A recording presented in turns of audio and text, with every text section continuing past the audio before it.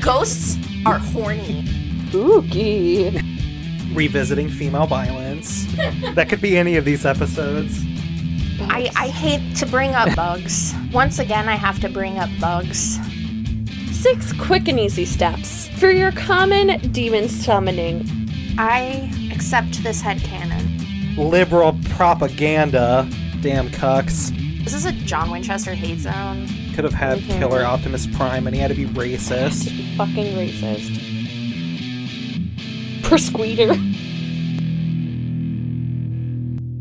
Hi, and welcome to On the Road with Supernatural, the podcast where we watch and discuss Supernatural episode to episode from the beginning. I'm Jasper Graydon. I'm Jordan Grimm. And I'm Allie. And we'll be your hosts for this Monster of the Week journey through American folklore and Christian mythology. This week brought to you by all of our allergies. Yeah. Truly. Yeah, I will apologize, everyone, if I sound weird. I'm losing my voice. You better apologize. I feel like I just got back from a really fun concert, but instead it was just allergies and work. Working in concert to make you uncomfortable, even. So for this episode, and with the start of season 4, I know we've all talked about how obsessed we are with the raised up fucking palm print on the shoulder. The handprint. But I'm curious, if you guys were raised out of hell by an angel, where would you put the handprint on your body? So instead of having mine on like my ass or something, I want to make you think, but it still be inappropriate. So I'm thinking like a handprint, specifically like a right handprint on the back of my right shoulder, like grasping my shoulder. Mm-hmm. So you're like, huh, what a weird place to have a handprint. And then you're like, oh. Just clicked for me. That's exactly the reaction I want. I went through the calculating. It took We're all that white lady calculating right now. We're like, wait a minute. Jordan, I love that. Yeah, I just want my handprint to also come with the image of my hair getting pulled out of hell too. Incredible. We're all imagining. So good for you. Thank you. So I'm Rip guessing, to Dean, but Jordan is different. Yes. Since Allie introduced it, what about you, Jasper? Well, I'm a big baby and I want to be carried like one. So, you know how like when you're like burping an infant, there's like sort of in one arm, but like upright up against the shoulder. I'd have like a big handprint in the middle of my back and then one like right on my butt cheek. You know, I need to be cradled at all times. Allie? I support that. So if I was special enough to be pulled out of hell, I mean, I know there's got to be a reason. So I'm going to turn my life around and just fully embrace this with going like the hand of Saruman from Lord of the Rings. Oh, right across the my face. Love that. Love that for you. I want to be fucking terrifying. Yeah, you're going to be like a freaky WRPG pro tag, like up in the character creation, you know, shuffling through all the weird things you can put on your face. And one of them's just like a giant fucking handprint scar. That's you. That's you, my dude. That's I me. really That's like me. that. I love that. I think I you should feel just like- get a handprint brand. On your face. On my face. It won't fuck up my eyes at all. No. I mean, you avoid the eyes. I Yeah. think it has to touch the eyes. You know those little like sunglasses people wear to tan in? Put those on beforehand. Yeah, there you go. I'm set. There we There go. you go. Perfect. Sun rays, blazing hot iron. Same thing. Actually, yes, I think I read that somewhere earlier today. And extra chapstick so your lips don't fuse together from the heat. Take note, Cass. Today's episode is season 4, episode 2. Are you there, God? It's me, Dean Winchester, the one where Sam forgets the pie. This episode was written by Sarah Gamble and Lou Bolo and directed by Phil Segricha. It originally aired on September 25th, 2008. Can I just say, like, what the fuck is up with this Fall Out Boy ass fucking episode title. Like, shut up. Yeah. Like, that's like, you know how annoying that is for me when I'm like typing out like all of the shit on like Podbean or whatever to like upload things in advance of posting. I have to write out this whole sentence. Like, man, fuck y'all. But anyway, sorry.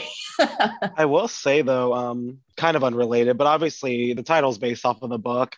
Are You There, God? It's Me, Margaret. But I just think it's very strange that we're doing this now since a movie of that book just got announced for this year. Really? Ooh. Just strange timing. I think was it worse, the synchronicities. Yes, I was just about to say that. I had so many synchronicities at work today with dates. I swear to God, it was weird. Aliens are coming. They are. Oh, please no. They are. They're gonna be here, Allie, and then you'll all see. You better get on board, Team Alien. No. Anyway, I love this title. I can totally see Dean having been like this book was a huge like pop culture thing. Yeah. He would have totally like hidden the book away from Sam so he wouldn't get made fun of, but still obsessively read it. Yeah, no, like Dean, my guy, is like picking up secondhand books at the thrift store and like taking books from the library that are very popular and shit like that. So like when things blow up, that's what he's going to have the best access to. And I love it for him. I love it for him too. You enjoy your little beach reads, Dean. So this cold open. Yes. I love this cold open. I know that it kind of falls into some, annoying tropes. I've said this before. There's nothing wrong with tropes. Tropes are, they make things recognizable and it makes things quick for the audience. But, the woman being vulnerable because she's walking around in her underwear, I've seen that enough times. I'm sick of it. But I do like it when on top of that, she has a shotgun. I'm only so strong. But I really like this cold open. I think it's really efficient because it chops out what would have had to be like a ton of annoying expositional content or just like explaining what the monster is bullcrap. Just by having that voicemail inbox in the background with Bobby being like, yes, this is the character's name. This is what's going on. Like all this stuff. Very cool. Very smart. I really liked it. I just have a feeling this is going to be the season of the Hunters. And I thought this was kind of a fun start to that. Totally. It's so fun. And even though I do like that classic gore, like I'm not a gore person, but when they do real effects, like this was really effective. Also, yeah, we have so many women in their underwear, but like I love that Supernatural loves a cute boy short moment. Like right? Is it Supernatural though, or 2008 that loves a cute boy short good moment? Point. That was either way. A short moment, 2008. They were like the thing back then. We should bring those back. That implies we've left them behind. I have not. I'm in my granny panty era. Yeah, I'm not gonna lie. I'm like really, really into like the super high leg, but not like a thong. Just like super high leg bikinis. So like up above the butt crack going on in terms of ass coverage. Oh, a 90s moment. So people who listen, add us with your underwear preferences. What's your preferred cut and fit? I feel like I need like some underwear that says like vulnerable woman moment or something on it. I don't know how to make that into like a thing. I just want like an article of clothing that represents that trope without being too on the nose. Okay, we're getting really off the rails here. Sorry. I'm just like underwear though. Yes, the practical effects in this episode, very good. We don't really see a lot of them in the cold open, but just since we're already on it, I fucking love them. I love when we see the hunters' bodies later. It's so fun, especially the one guy was the one that Dean called. I think his name was like Jed or something.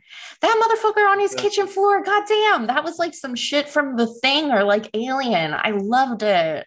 I was like, yes, look at all that crap hanging out of there. Yeah, when they find, I think her name's Olivia, not to jump ahead too much, but when they find her body later, it looks really cool. Oh, yeah, it totally does. It totally does. I just love it. Like, you don't need all kinds of stupid CGI bullcrap for that. Like, just put a pile of fake blood and guts on there. It's great. That's the stuff. So because of the way the cold open functions, where it's an isolated scene connected to them by voicemail, we're able to like completely jarringly like change the scene just entirely. And I really like that we just sort of dive into it in terms of like the conversation and context here. Like there's no like building up to it at all. They're just like straight up arguing about angels immediately. And we're just tossed into the conversation. I like that Dean's like, it can't be angels. We have no research on those. And then Bobby's like, oh, we have a ton of research on those. Dina. He's like, we've got them in fucking cuneiform, Dina. Yeah. No, like the whole thing is so funny to me. But like also kind of a bummer. Like poor Dean is just like determined that angels should not be real. Like he is like illogically, irrationally deciding that nope, that's fake.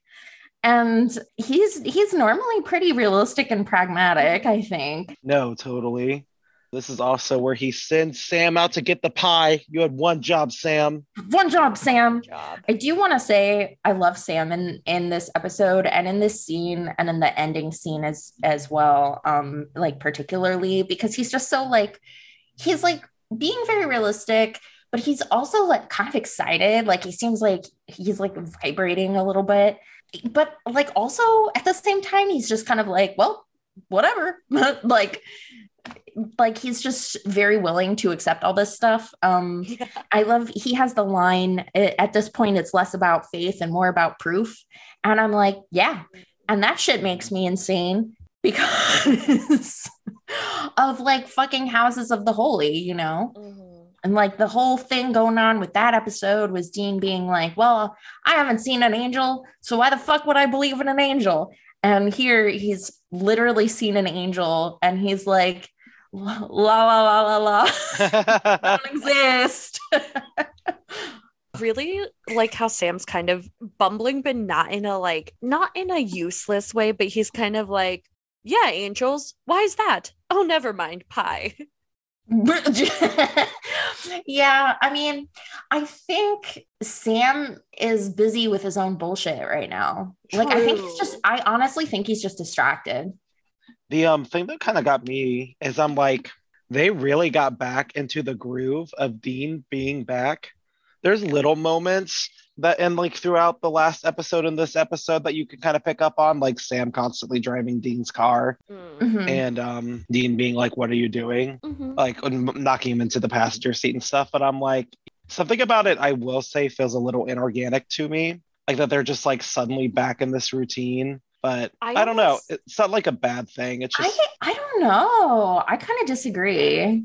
Yeah, I think the opposite, because to me, like those little moments are not to put us out of the usual. So it's like they're trying to get back into the routine, and some things are so easy, like the dynamics. But it's those like little habits that stick. Yeah.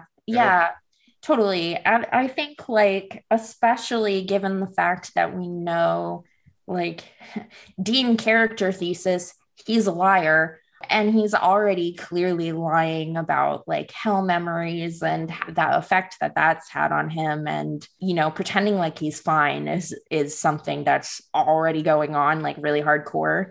So I actually think it's very important that they're jumping directly back into a quote unquote normal routine, because I think he wants to pretend like things are normal.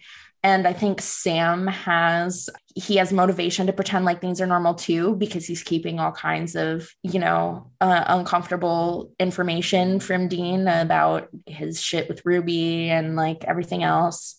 Yeah. So I really like it. It feels tense to me.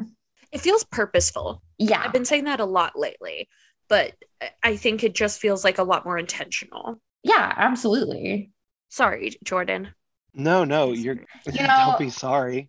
It's fine for Jordan to be wrong sometimes about this kind of thing, since Jordan predicts things correctly so often. We've got to balance the scales a little bit. Truly. And we are at a fucking loss. Like, Jordan is up so far. Every time you open your mouth, I'm just like, well, show's over.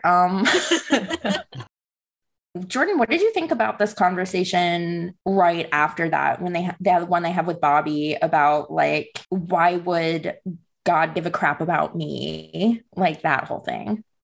I like it. I like that we're kind of taking this conversation that Dean had with Castiel that kind of ended with like a question. Like, you really don't think you deserve to be saved. And like, here we're fleshing it out more. I really like it. I like that it's a kind of theme, and I kind of hope that it's eventually a question we get answered, even if Dean doesn't say like, yes, I feel like I deserve to get, saved from hell. Even if we can eventually just like feel that he knows that answer, whether it's yes or no. Very, very much looking forward to that moment when things click for him. Yeah. Something I really like about it is that it's not just his own sense of, or his lack of a sense of self-worth here that like factors into it, although that obviously factors into it. There's like, you can tell he has a deep like resentment for the unfairness of the world. Not just for like the unfairness of his life, even like that's like a blip. It's everyone else. Like the comparison between like, why me? I'm just some fucking guy. And then like, what about literally anybody else? When like, most people are just some fucking guy. I just love that imbalance there. And I think, while this episode is a little heavy-handed with that occasionally, in this scene, I think it's really great. And he's just so genuinely baffled. I love it. Also, the fact that he hates his birthday, so true, King. Yeah. When he's like, I don't like people paying attention to me at my birthday. I'm like, oh my God. Me neither. I just need to hug him. Right after this, we sort of transition into Sam's little snack run after Dean has reluctantly agreed that they have no other leads. So yes, he will fucking research angels right now. And while he is on a snack run, Sam meets up with Ruby. Yeah, I really like the scene. I will say, props to the actress. Like, she felt like Ruby immediately. Genevieve. Yeah. And I think this is a really good idea. This is kind of something the show's been missing that like we've talked about before. Like, oh, like we have these resources that aren't getting used, like the Roadhouse. Like Sam literally has Ruby. So like, of course he's going to go talk to her and be like, what's the fucking deal with angels? Right, exactly. And then because we don't know what Castiel's deal is yet either, like I think this is a really good way of building up Castiel as a character too, of that mystery. Right. Ruby mentions their Smite first, talk later. And I really love that. I love that bit because it gives us the impression that angels are ruthless, which is really not like a defining quality of most of the monsters that we've encountered in the series so far. Most of them are like very animal or they're very evil, but like cold ruthlessness really isn't. Yeah, it's not a common quality of their enemies and antagonists. So it feels very sinister and I love it. Yeah, especially to scare someone like Ruby. Very good. Right. Yeah, totally. Hurley Cole attitude of like, okay, peace out is like very her. I just love it. I don't know. Also, just brief aside, she's so pretty. What the fuck? She's so pretty. She's so pretty. I have like a tear in my eye thinking about it. Like her hair is so, and she's got those huge eyes, and I'm just like, oh my God. Also, I love her tiny little hint of a lisp. It's adorable. I'm gonna Yeah. die. Yeah, I'm coming around. I'm a fan. I'm excited to see what this Ruby brings to the season. You know who she kind of looks like? Hmm. Very weird. The actress who would play Dean's fake wife in season 3 or 2. Oh shit. Yeah, and what is and what never should be. Yeah, the Gin Dream episode. Yeah, a little bit. She also a little bit resembles Lisa Braden. Just a little. Yeah, a little bit. They do love their doll-eyed brunettes in this show, don't they? Yes. As they should. As honestly, taste. And of course, like, if you see her waiting around the corner for you, of course you're gonna forget the pie. Right? I forget my fucking name. I'd be like, man, she's talking to me. Who am I? I just really like Girls Okay. They're so pretty. To move along. Sorry. See, this is what I mean. I don't even know what the fuck I'm talking about anymore. I'm so distracted. This episode is so snappy. Like, because of that voicemail in the cold open, Sam can come back from the snack run, and then we can immediately go, oh, well, we're checking up on Olivia now. True. We need like no explanation. They're just like, let's fucking go. It's great. Oh, it's so great. And like, I love those like really smart, strategic little shortcuts in television. Like, we don't need like a whole 5 minutes explaining the who's who of like hunters or whatever. Like, it's enough to know that Bobby knows this person from like just from that cold open, and that he has like a phone tree or whatever going on, apparently. It's so good. And like coupling that with the use of montage a little bit in the next scene, and the way they utilize cell phones to join scenes together is just so I like fucking that. good. No one seems to trust hunters, and no one wants to work with other hunters, but every hunter trusts and knows Bobby. Yeah. Yes, he's their dad. Yeah, he's just like the hunter dad. None of us deserve Bobby, but he's there for us all. It reminds me of Bobby reminds me of like a drag house, and like he's the drag mother, Oh my and all of the hunters fucking there's little God. drag lanes. Shut the fuck up. Who's writing that AU? Oh my God. Drag yeah. Mother Bobby. He'd be good at it. I have to see it. I need it immediately. So I think that's when they actually see Olivia ripped apart. And also, I guess she had been calling about angels in specific, like earlier. That's what her and Bobby were talking about over the phone. Yeah. So fun red herring. Yeah, I really like in this episode, like we were talking about how it all flows. And like all of them have reasons to be separating and going into these different like paths and spaces, and it kind of weaves itself back together. Right. Absolutely. And it's so well paced. You get through the first half of this episode so quickly. After finding Olivia, the boys split up to find other hunters that have also been killed. And I'm like, how many fucking hunters are in this goddamn world? It's just like the thing to do now. Remember? There was no way it was just 3 fucking guys. Yeah. Yeah. And yet they still haven't given us our Cockney hunter. That'll be you, Allie. Yeah, I definitely have UK friends on Supernatural Twitter who have opinions about this. And I need to hear about these opinions again. I feel like there was like a conversation about it that I saw on the timeline like last week or something. I should have bookmarked it. Oh my God, can I just talk about how fun it would be if the boys took a vacation to like Ireland and like had to fight like a bog witch or something, like some real like other countries' folklore? Yeah, like they have to deal with a banshee. Oh, Do a little DLC adventure. Mm-hmm. See, this is what fanfic is all about, Jordan. Yeah, there's definitely some interesting things people have come up with. But yes, all these hunters are dead or whatever, and they use montage and cell phones to get through that real quickly. And then the boys have their first encounter with these spooky hunter-killer ghosts. Sam's having a shit. I thought it was a really interesting choice to have the brothers be confronted by the other brothers' ex-significant Right? others' ghosts. I actually really love that. I think it's so great because like Henriksen and Dean's dynamic is pretty played out. Like, would I have loved to see more of it? Absolutely, especially since like it changed right before it ended. But Henriksen and Sam never had any major scenes together. So like it's so fun to have it here and to be like, yeah, Henriksen blames Sam specifically because of Lilith. And I was like, wow. I actually kind of forgot about that being like the topic of the conversation until rewatching this the other day. And I was like, oh shit, yeah.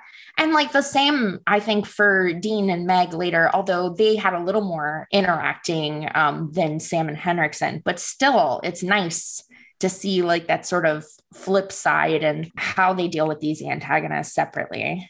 Yeah, no, absolutely. I will say I don't know much about the choice of Henriksen as a spirit because like these ghosts are not in their right mind. Like they're obviously magically made more aggressive, but like in no way was Henriksen's death the boys' fault. Like they were physically detained and thrown into a cell where they got attacked. Where Meg, you could say, it was a little bit more, you know? Right. I think it was less about it being their fault and more about just like, they're just the people that they just didn't save. Like, even if it's not rational or logical. The only reason I ask is because like kind of makes me wonder if they actually wanted Sterling K. Brown for Henriksen's role and weren't able to get him or weren't able to write it in, because I was like, Henriksen himself did not have a lot of interesting dialogue with Sam in this episode. But could you imagine if he turned around and saw Gordon in that mirror? That would have been so much more impactful. Yeah, I hadn't thought of that. I stand by, I like Henriksen and Sam though. Like the bit about like Lilith was there for you and we got caught up in it. I like that. I like it. And I also like Sam's sort of puppyish, like, oh my God, you're alive. Like at first, like he's so like optimistic. Nope, Sammy, wrong. But yeah, I mean, truly, anyway, the actual horror of that scene was the bathroom itself. So for real. Like, what the fuck was going on in there? Like, I've been in some nasty ass bathrooms, but that one was really bad. It was like the walls were like tan and brown with dirt and like all the rust and hard water stains. But the thing that really gets me is the fucking lockers next to the urinals. Why? Yeah, just why? For why? Why was it like that? I don't know. So I was glad when they got out of there because I didn't want to look at that anymore. Drinking game for the last half of this episode. Drink every time someone yells Bobby. If you want to die. Yeah, if you would like to no longer be alive due to alcohol poisoning, drink every time someone yells Bobby, because it's a lot, my friends. It is a lot. I don't mind. I love it every time. I like it too. I think it's just so like, it feels so over the top, especially because like Jensen affects a more gravelly voice for Dean starting in season 4. But then when on top of that, they're doing like whispery. And on top of that, he's like trying to get somebody's attention. It just sounds so funny when he's like, Bobby. I'm like, are you okay? Do you need a throat lozenge, sir? Oh my God. When we do get to the next scene, I was like, what is up with Meg's styling? Why does she look like an extra from Charmed? Oh my fucking God. That's so funny. You're not wrong. Especially when they have her in front of like the stained glass windows. I'm like, I literally feel like I'm watching fucking Charmed. Wasn't Misha in an episode of Charmed? I have no clue. I don't know. Anyway. Oh, that's the other thing about this episode. We see the second floor of Bobby's house. That doesn't happen almost ever. When we did, I was like, is this allowed? Like, it feels like it's like fucking roped off or something. Right. Also, it's fucking huge. What's he got, like 5 rooms up there? Like, what the fuck? Like, there's so many doors closed. And like, yeah, the big stained glass windows. Like, what is going on, Bobby? Is Bobby living a secret double life? How does he afford this? Who's to say? Maybe he's like a fucking Dracula and just has like vampire wealth or something. I don't know, dude. I hope so. Okay, listen though, I love so many things about this episode, but I could not stand Bobby's like creepy, spooky little twin girls ghosts. Like the child actors were really good. I thought their rhythm together with the dialogue and how they sort of echo each other and stuff, like the delivery was good. But I just hate it. I feel like that's a spooky ghost thing that's been worn into the fucking ground. I'm just I was sick just of it. like, yeah, I was just like, I get it, writers. You like Kubrick. Yeah, We like, get it. we've all seen The Shining, okay? Shut up. Yeah, not to be like a downer, but like, yeah. So like this whole time when they're running around, like whenever they showed Bobby, I was like, oh boy, it's Bobby. And then they were like spooky girls, and I was like, no. I just found it really uncompelling. And also I was Yeah, like, I'm glad this is those creepy boring. children died. It's not like I thought that it would be necessary for them to be like, I don't think they needed to have another like super character related ghost or something, because like they already have Ronnie and they have Henriksen and they have Meg going on. But even if it was just one spooky child, There's so much emotional weight of the others, and this one just feels like I get they have to put in a lot of lines to make it feel somewhat emotional, but it just like comes out of left field. yeah. I feel like there's something going on there with maybe like Bobby's paternal nature, and because they're sibling ghosts, and it's an episode that I mean, to me, I feel like there's an emphasis on the unit of two. And I don't know how much you're gonna get into the Book of Revelations, but like the witnesses in Revelations, it's like two of them, and like pairs of people are kind of like significant. So like Dean and Sam being a sibling unit feels related to all of it. But anyway, my point is that it sort of feels like they're trying to sneakily do a Bobby is worried that he hasn't done or isn't able to do enough to protect Sam and Dean. But I feel like they really could have pulled that off with just one kid ghost. I don't think they needed to do spooky twins dressed up in matching outfits with the ball. Come on. Again, I've seen The Shining. Yeah. This episode just thought it was really cheeky. Lots of references going on. Did you notice the good, the bad, and the ugly? I missed that one. What was it? If you're gonna shoot, don't talk. Oh, yeah. Yeah. Anyway, that's way further ahead. I found Ghost Meg a little more compelling. I do think her monologue went on a little too long, though. I was like, I don't need to hear about your sister like killing herself or you going to college. Like, you suffering, that was enough. Right. Like, keep it snappy, girl. We only have so long. We got 45 minutes. We got to get through this. We gotta go. Come on. I think like it's very clear that they were trying to like smack Dean with some sibling trauma to feel guilty about, like, what's going to happen to Sam when you're not around. What did happen to Sam when you weren't around? Is there something wrong with my brother? Like all that shit. And I'm like, girl, we get it. Miss Gamble. When they shot the chandelier at her, I was like, thank God. I know. I was like, girl, shut up. She looked cute though. She did look cute. She looked a mess, but she looked cute. I'm glad she doesn't look like a whore anymore. A whore. A whore. When they were like a whore, I was like, Meg? She's so covered up, and she had like a little pixie cut. Well, everyone knows that only whores chop off their long, beautiful feminine hair, Jordan. True. How dare they cut across gender roles and rules? Yeah, there's like two kinds of whores in this show, which is like women with short hair and then like big bazunga ladies who work at bars in Cleveland for some reason. No, like genuinely the only change in her costume is like that she got rid of the leather jacket. Like, yeah, it's like the same shit. Yeah. I did like, though, that it was basically just like a reason to explain away like the actress's hair. They were like, we're not going to make you fucking cut your hair off for this. She's using that Olaplex in heaven. Oh my fucking God, Jordan. And like everyone knows, pixie cut wigs look like shit. So True. We won't put our girl in a little pussycat wig.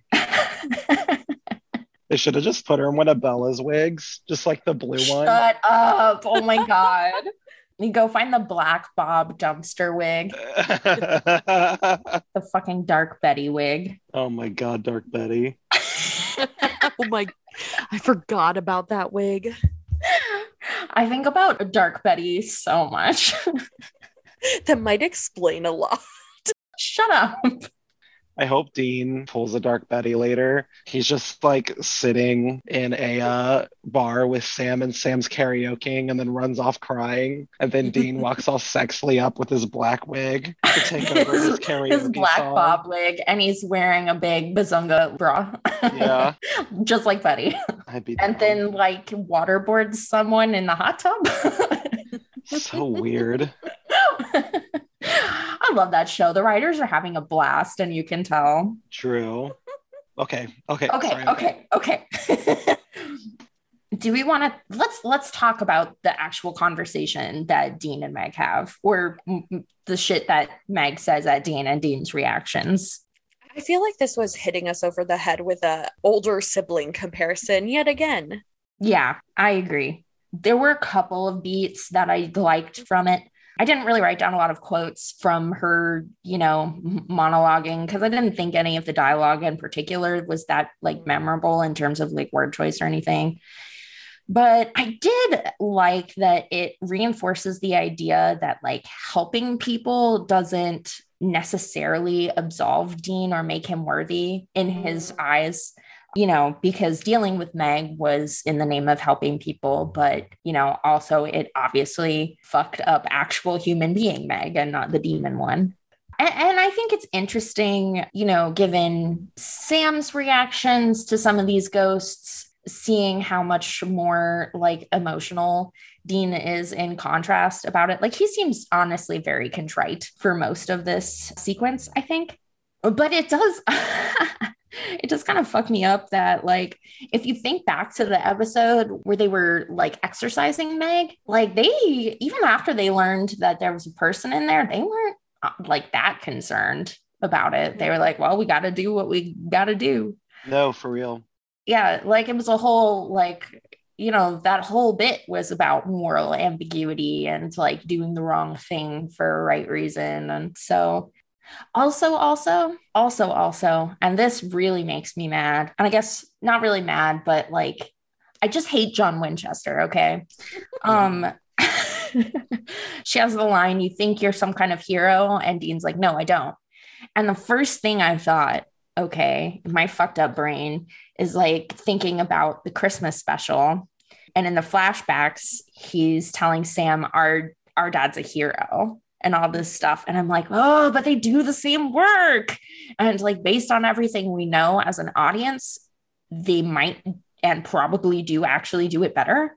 So I'm just rolling around screaming like, like the Christmas episode even tells us kind of that they do it better when Sam in the end decides to give his necklace to Dean instead of his dad. Right, exactly, Jordan. So that little bit does make me feel things, despite the fact that I wanted Meg to shut up really bad.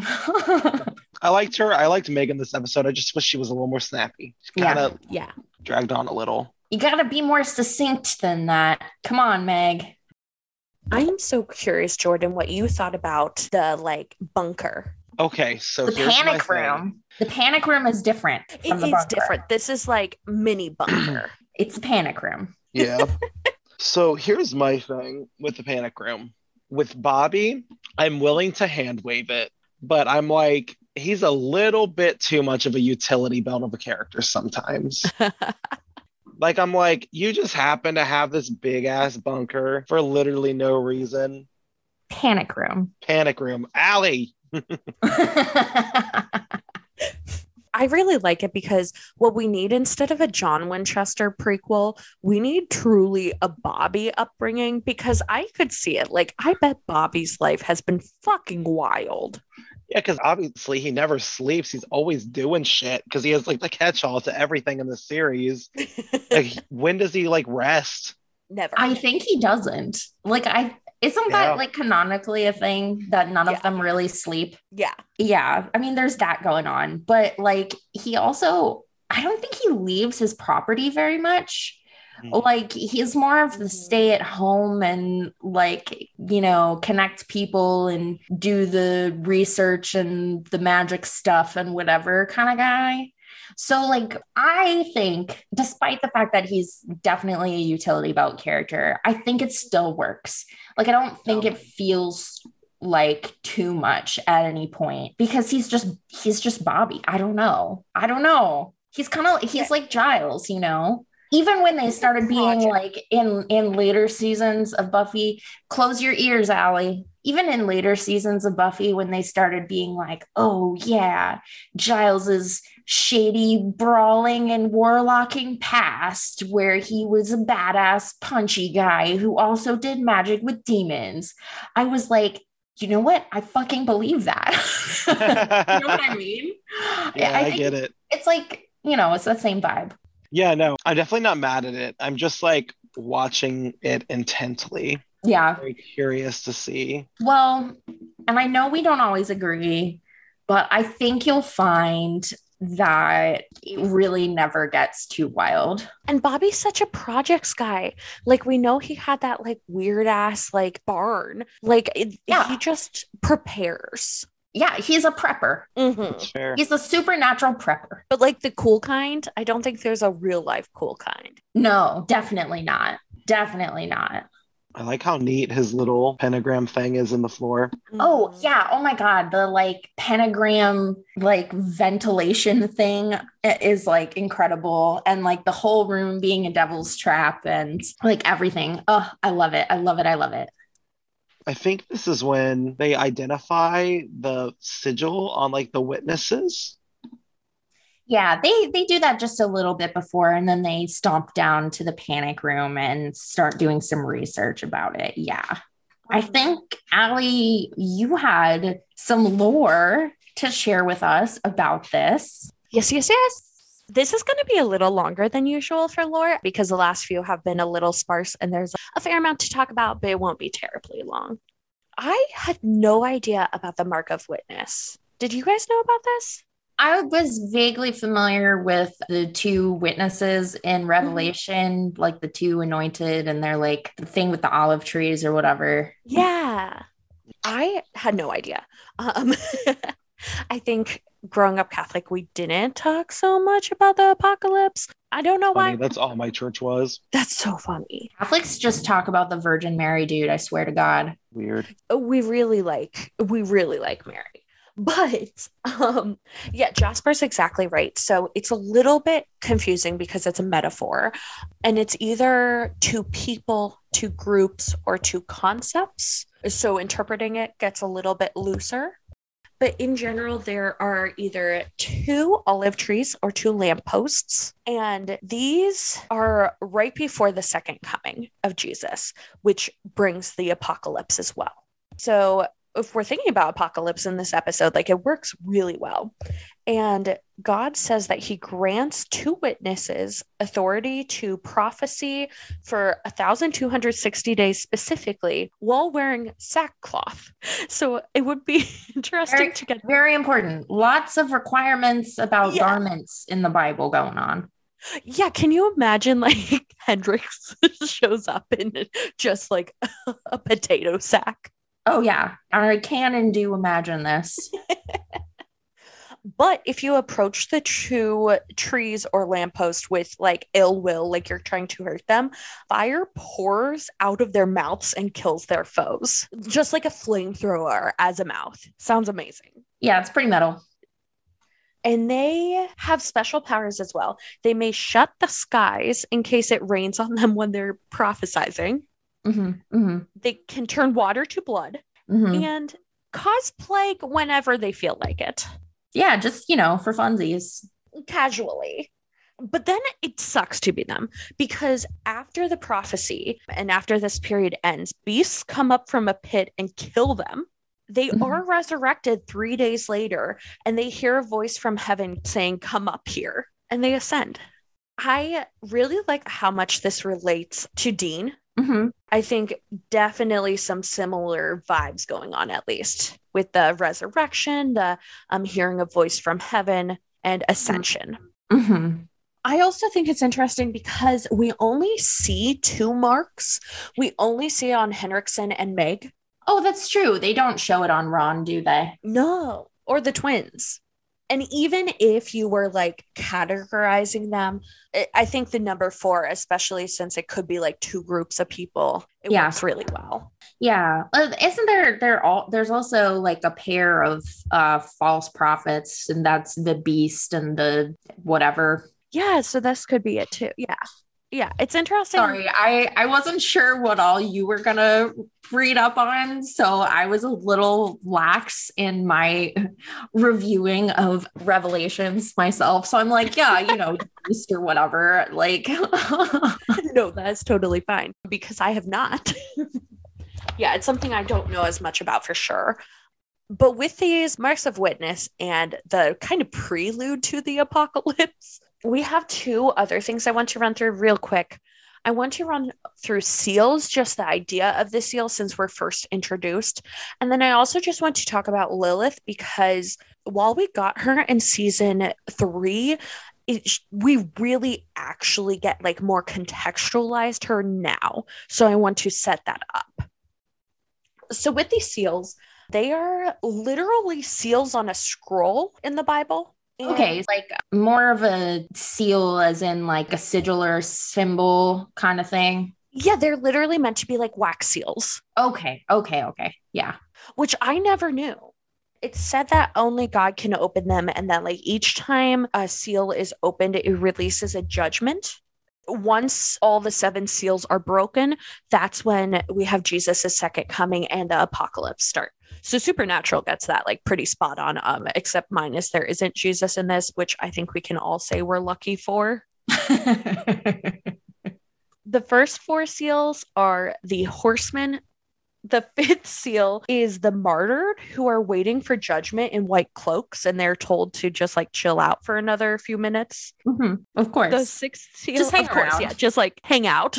6th seal is natural disaster, so earthquake, sun blackened, moon blood red, mountains and islands disappearing, just chaos. Your classics.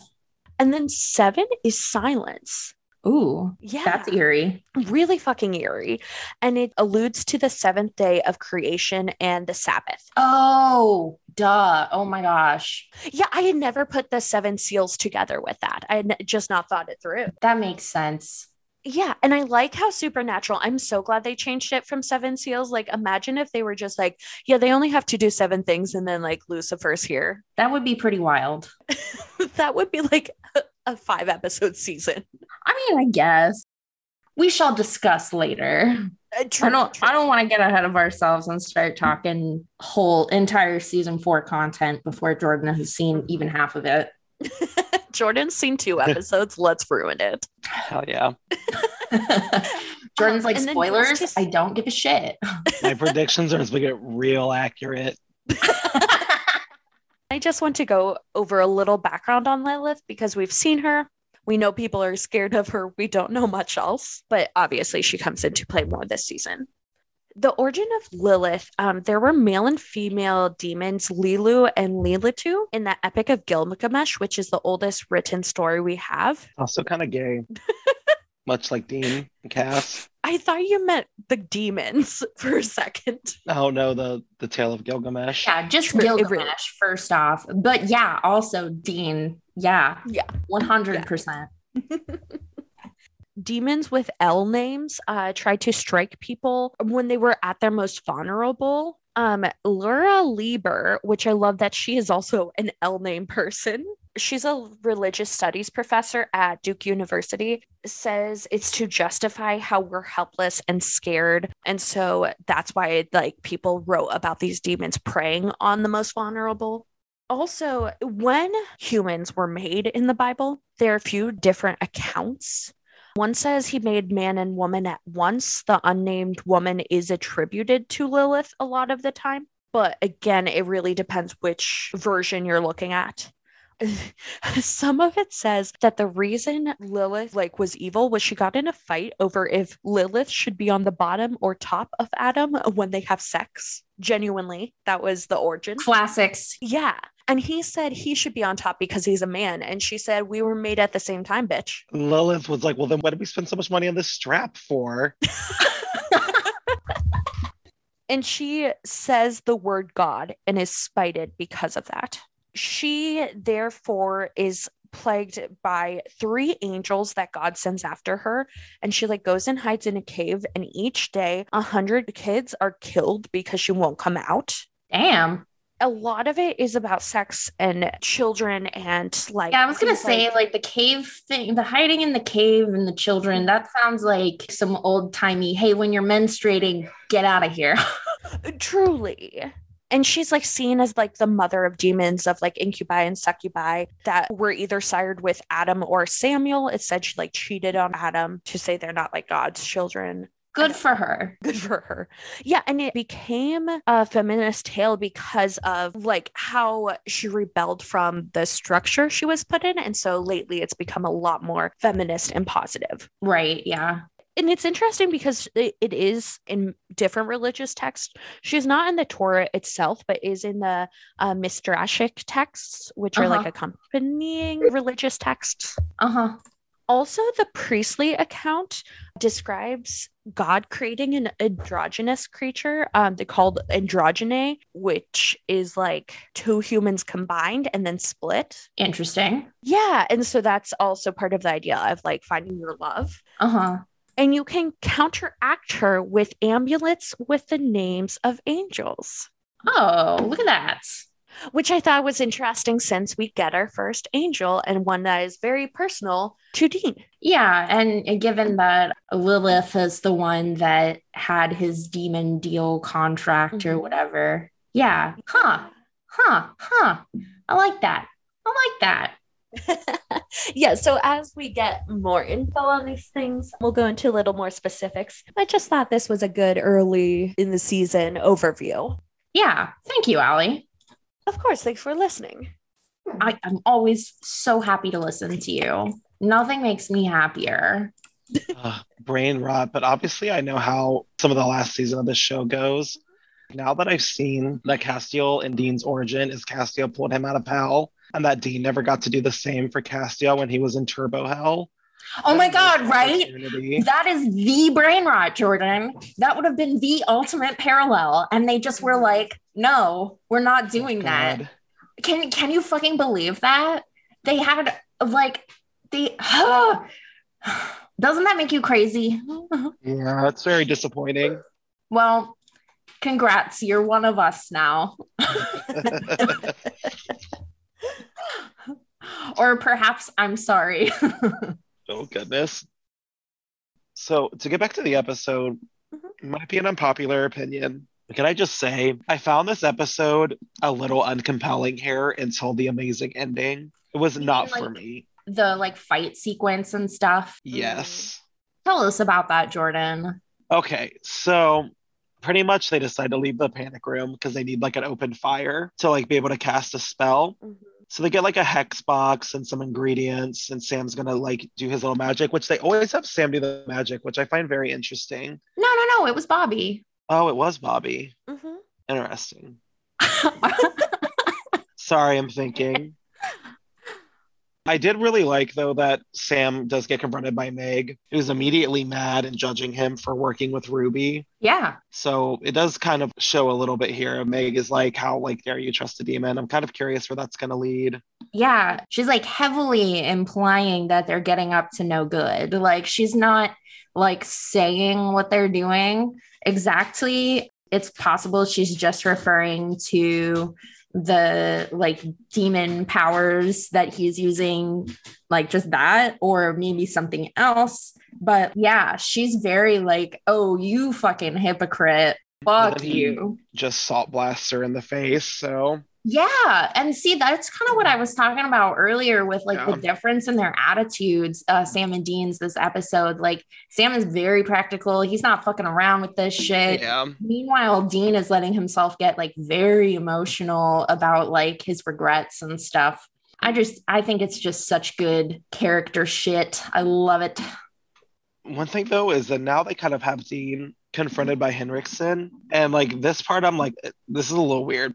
So we saw how Henriksen and Nancy died. They literally got white blasted by the spell or the ability, the Dragon Ball Z move that Sam's immune to. Right. And then they're like, oh, Nancy got flayed alive before she died. And I'm like, no, she fucking didn't. You fucking liar. We saw that. We were there, Henriksen. She got exploded. And I don't know. What is that one song? Why you fucking lying? Literally. Yeah, no, that actually is one of the things that I really actually just dislike outright in this episode, because like that wasn't that many episodes ago that you can retcon it that hard. Yeah. But I do love this scene because everyone always refers to Henriksen as Henriksen, and Dean sees him in the kitchen and calls him Victor. Yeah. Oh, and then looks at his mouth immediately. Which, like, fair, he's got a lot of mouth to look at, but he looked. There. Just saying. I'm just saying. On a more serious note, though, to talk about like just getting whacked over the head a few too many times, they do have Victor bring up unfairness again.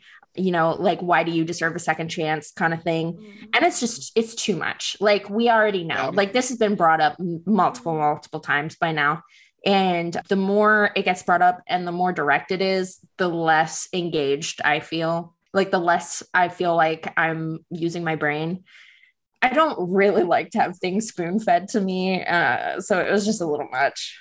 Yeah, like the Meg Sam stuff was fine. It was just like the Henriksen stuff, and then I don't know. There's just something that we talked about it earlier, but the two girl ghosts, I'm just over it. Yeah, no, it's just boring. Yeah. At least it wasn't two boy ghosts. That would have been like, oh my Lord, I get it. Yeah. Oh, Sarah. At least she didn't go there. Miss Sarah. So Sam and Dean go to the library to protect Bobby. Uh-huh. And that's when Meg like goes to rip his heart out, and they like complete the spell.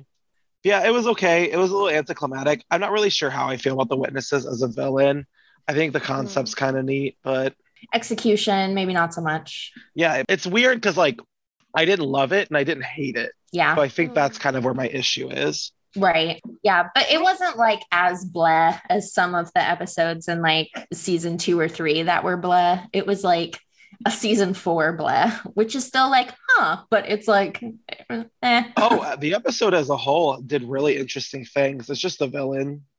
I think I like what it sets up more than I like what it is in this episode. So yeah. I think that's why I hand wave it a little, is because like it really like is the prelude to a lot of things later in the season. Yeah, it's like they're not the point of the episode. They're like the vehicle by which we get to the final scene, which feels more like the point of the episode. Mm-hmm. Does that make sense? Yeah, absolutely. Yeah, absolutely. And like that final scene, or those final couple of scenes are so good that I feel like I almost don't care that I don't care that much about the witnesses. You know what I mean?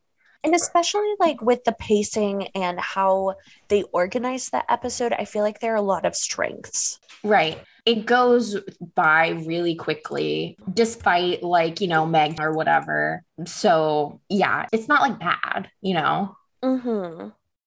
I do like the seamless teamwork here, where Bobby's about to die via Meg and he drops the bowl and Dean does a quick like Hail Mary dive for the bowl and throws it into the fire. No, that was pretty cool. Love dramatic moment.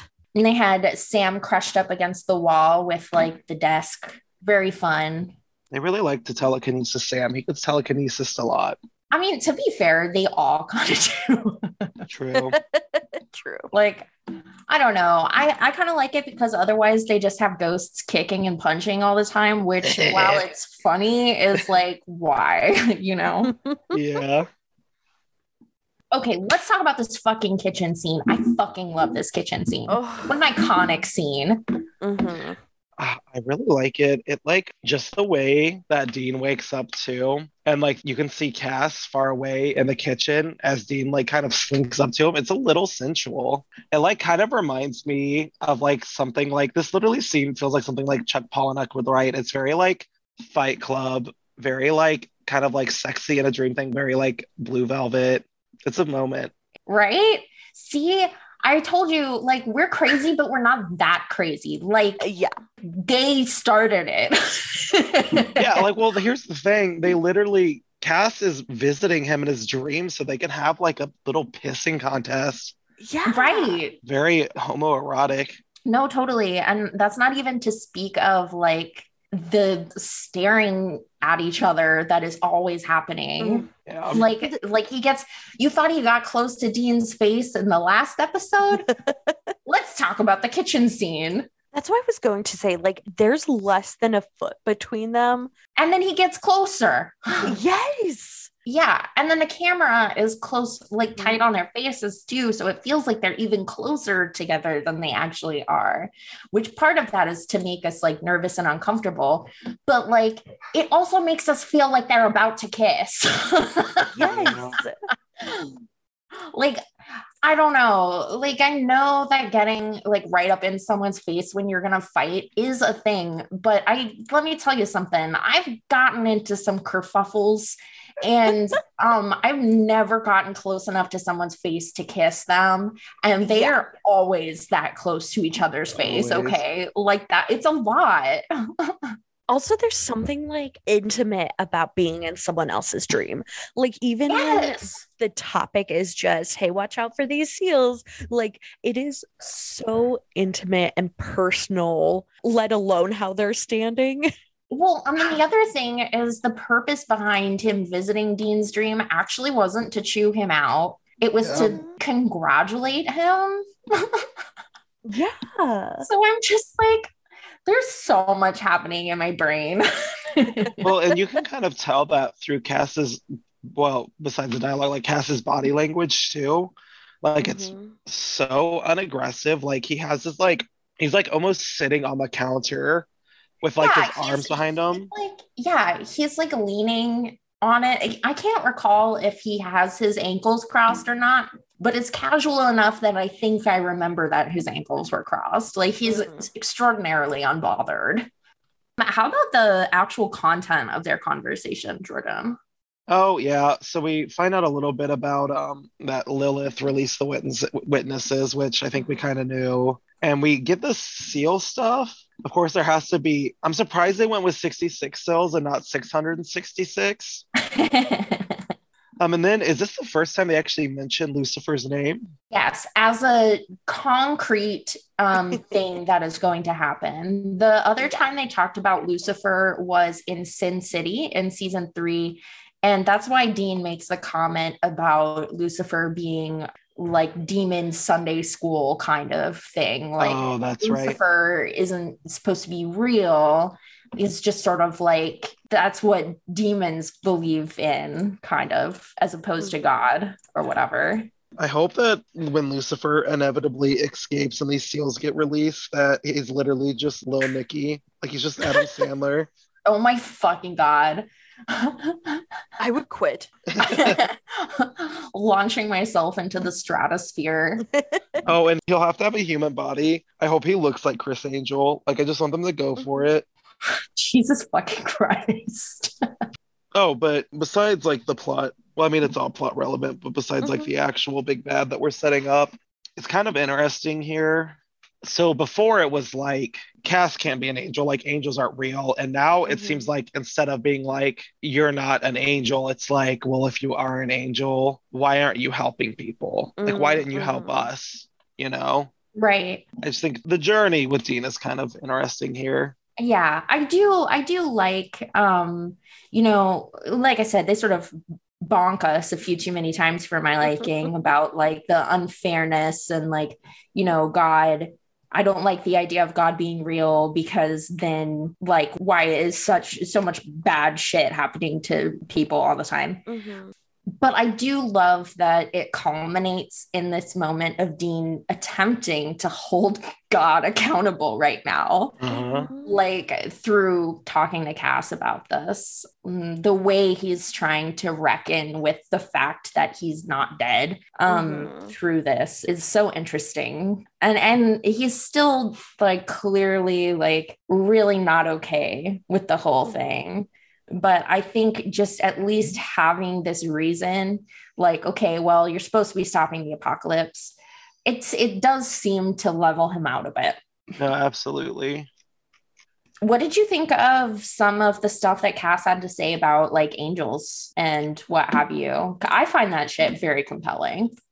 Yeah, about like how angels have died. It kind of makes me, because I'm like, to what? Because I know they weren't dying to those like witnesses. Right. I think the implication is maybe like demons or something, like Lilith's minions. I like how we find out in the second episode that angels are dying, because in the first episode, it's all about like how terrifying angels are. Right. Yeah. And how we should be afraid of them. So then when we find out at the very end of this that they're dying, it's like, well, what the fuck could even be doing that? Right. It's like it does increase the stakes for us, but it also gives us the sense that they are not invulnerable, which is almost comforting, like given how insane Cass is in this fucking scene. They were like, okay, well, at least we know they can be killed. Exactly. His dialogue is just so good here. I'm not here to perch on your shoulder. I fucking love him. When he's like, read the Bible, I'm like, he's so bitchy and I'm obsessed with him. I love that he's sassy from day one. Yeah, like in his first episode, he's very like curious and like honestly pretty nice to Dean for like a second. But like in this episode, like he's like nice until he's not. You know what I mean? And then he's just a bitch. And like I know I just keep saying that over and over again, but like he is, and like good for him. I feel like someone's got to pick up the slack. Like Bella was very bitchy, and season 3 Ruby was very bitchy, and we don't have Bella anymore. We don't have Hendrickson, also very bitchy. And Ruby this season is a lot more mellow. We needed someone to step in and fill that role, and we have that. Just like he'll be filling Dean's hole. Wow! Wow! Okay, wow! Right? Wow! Okay. I regret everything. There you have it, people. Wow. I mean, who could blame him after this scene, though? Getting like an inch away from someone's nose and going, you should show me some respect. Like, okay. I'm like extremely unapologetically horny about this scene. This scene is unapologetically horny. I know. Like, exactly. That's what I'm saying about this show. Sometimes I'm like, literally, it's not my fault. They fucking wrote it that way. Yeah. Like, I'm just trying to live my fucking life. And Sarah Gamble was like, what if I made you really horny about a middle-aged white guy? Oh, goodness.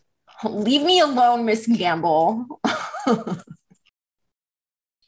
I think there is that tiny little scene at the end where Sam is like awake and Dean wakes up, and it's just more of the like, so you're really fine with God being alive. And then Dean's like, well, does that mean you believe in the devil? Dun, dun, dun. Because he's not done processing all of that stuff from his little dream rendezvous. But that's the whole episode, I think, unless you guys had anything else to talk about. No, I think that sums it up pretty well. Sick. Okay. Well, that being the case, would you like to hear about the fanfic? Let's do it. Nice. Today's fic is called Where Everybody Knows by Rupert Gaze. And the summary is, when the surviving angel tasked with pulling Dean from hell succeeds too late, A demonic Dean Winchester and weakened Castiel claw their way back to Earth. Dean's determined to stop the apocalypse for some grandiose scale petty revenge, if nothing else, and Castiel is determined to follow Dean no matter what path that may put him on. Right? I love the idea of playing with Demon Dean here because if we recall, Ruby did tell Dean that the way a demon is made is by having their soul tortured until they forget about their humanity in hell. So, like, I just love the idea that, well, what if he wasn't saved in time to prevent something like that from happening? Also, demon angel romance. I love it. I love it. No, demon is such an interesting concept to have, especially as like the protagonist of the show. Would have been fun. This one is rated E. The ship is Destiel. The other character involved is Sam. Additional tags include Demon Dean Winchester, Angel/Demon relationship, AU canon divergence, season/series 4, Castiel's angelic grace, unhealthy relationships, probably not as unhealthy as it could be, but like, yikes, dude. This was written last summer and has 5 chapters. It's 18,687 words and has around 3,000 hits. So relatively not as well known, but does have some traction. Definitely check it out. I have this one bookmarked because I thought it was really cool. Like I said, I love angel/demon stuff. You can't get more star-crossed and toxic than that. We love a mess. And yeah. It's so good. It is. Supernatural's Good Omens. Truly. Don't even get me started on Good Omens. Well, I think that's time to rate the episode. I think so. I think it's time. Okay. I got this. Okay. So this episode, I think it set itself up really well. Though I like the idea of the witnesses, they weren't like my favorite in execution. Some of the themes we were really head over the head with, but these are pretty minor complaints. Overall, it told a really interesting story. We had some really interesting character development here, and I really liked the beginning and ending of this episode. So I give it 4.5 out of 5 panic rooms. Hell yeah. What about you, Allie? Yeah, I really liked it. I think it was a really good setup. Pacing was great. Overall, it was not a bad episode by any means. I just also think it wasn't peak Supernatural. So I'm also going to give it a 4.5, give it a nice A-. 4.5 last minute bowl dives. Hell yeah. What about you, Jasper? I totally agree with both of y'all. I don't like being spoon-fed stuff, but I think the way it all culminated towards the end was a lot more subtle than maybe some of the middle parts would indicate. Again, not super into the witnesses, maybe just on account of, Meg monologuing and the twins and just other stuff going on. But it's a really well-paced, interesting episode that ended with my favorite guy, Cass. So yeah, that's also going to be a 4.5. 4.5 sexually charged dream rendezvous. Love it. Thank you. So Jordan, what do you think will happen next? Jordan? Dang it, I forgot I was muted. Sorry. Coughing and hacking all night, so I keep muting myself. So we all know about the looming threat of Lucifer now. We know about the seals. I'm thinking that Ruby is manipulating Sam to break the seals, but Sam thinking he is... Let's see if this makes sense. Okay, so there's seals. Dean is not going to want the seals broken, and Ruby is going to try and manipulate Sam into breaking the seals. I have a feeling that some of the seals are going to be demons, possibly even Lilith, maybe? I think we're just really leading up to something between Dean and Sam here. It really feels like Ruby and Cass feel like two commanders of different sides of an army. So I think Cass is going to want to try and stop Dean from killing Lilith. No, opposite. Cass is going to want to try and stop Dean. Oh my God. Words. Okay, final try. Cass's goal in this, Dean's purpose is Cass wants Dean to stop Sam, I think, from killing Lilith. is I think if Sam kills Lilith, that's going to bring Lucifer upon the earth. And that's what this whole season is going to be about. He's trying not to get Lucifer on Earth. Maybe. Trying to think if there's any other thing that... I think that's enough for now. I'll keep any other thoughts for now. Okay. I don't think we'll see the witnesses again, though. So yeah, that's it. Well, I can't wait to see it. I hope all of your dreams come true. Yeah. That's a very scary thing with Jordan. Thanks for tuning in to On the Road with Supernatural. Our theme music was composed by Anthony Ploihar, and special thanks to Sophia Linden for our logo. If you're having fun, hit us up on Tumblr, Instagram, or Twitter at OTR Supernatural, or contact us by email at ontheroadwithsupernatural@gmail.com with any questions or feedback. That's all for today. See you next time in Lawrence, Kansas. Bye. Bye. Bye.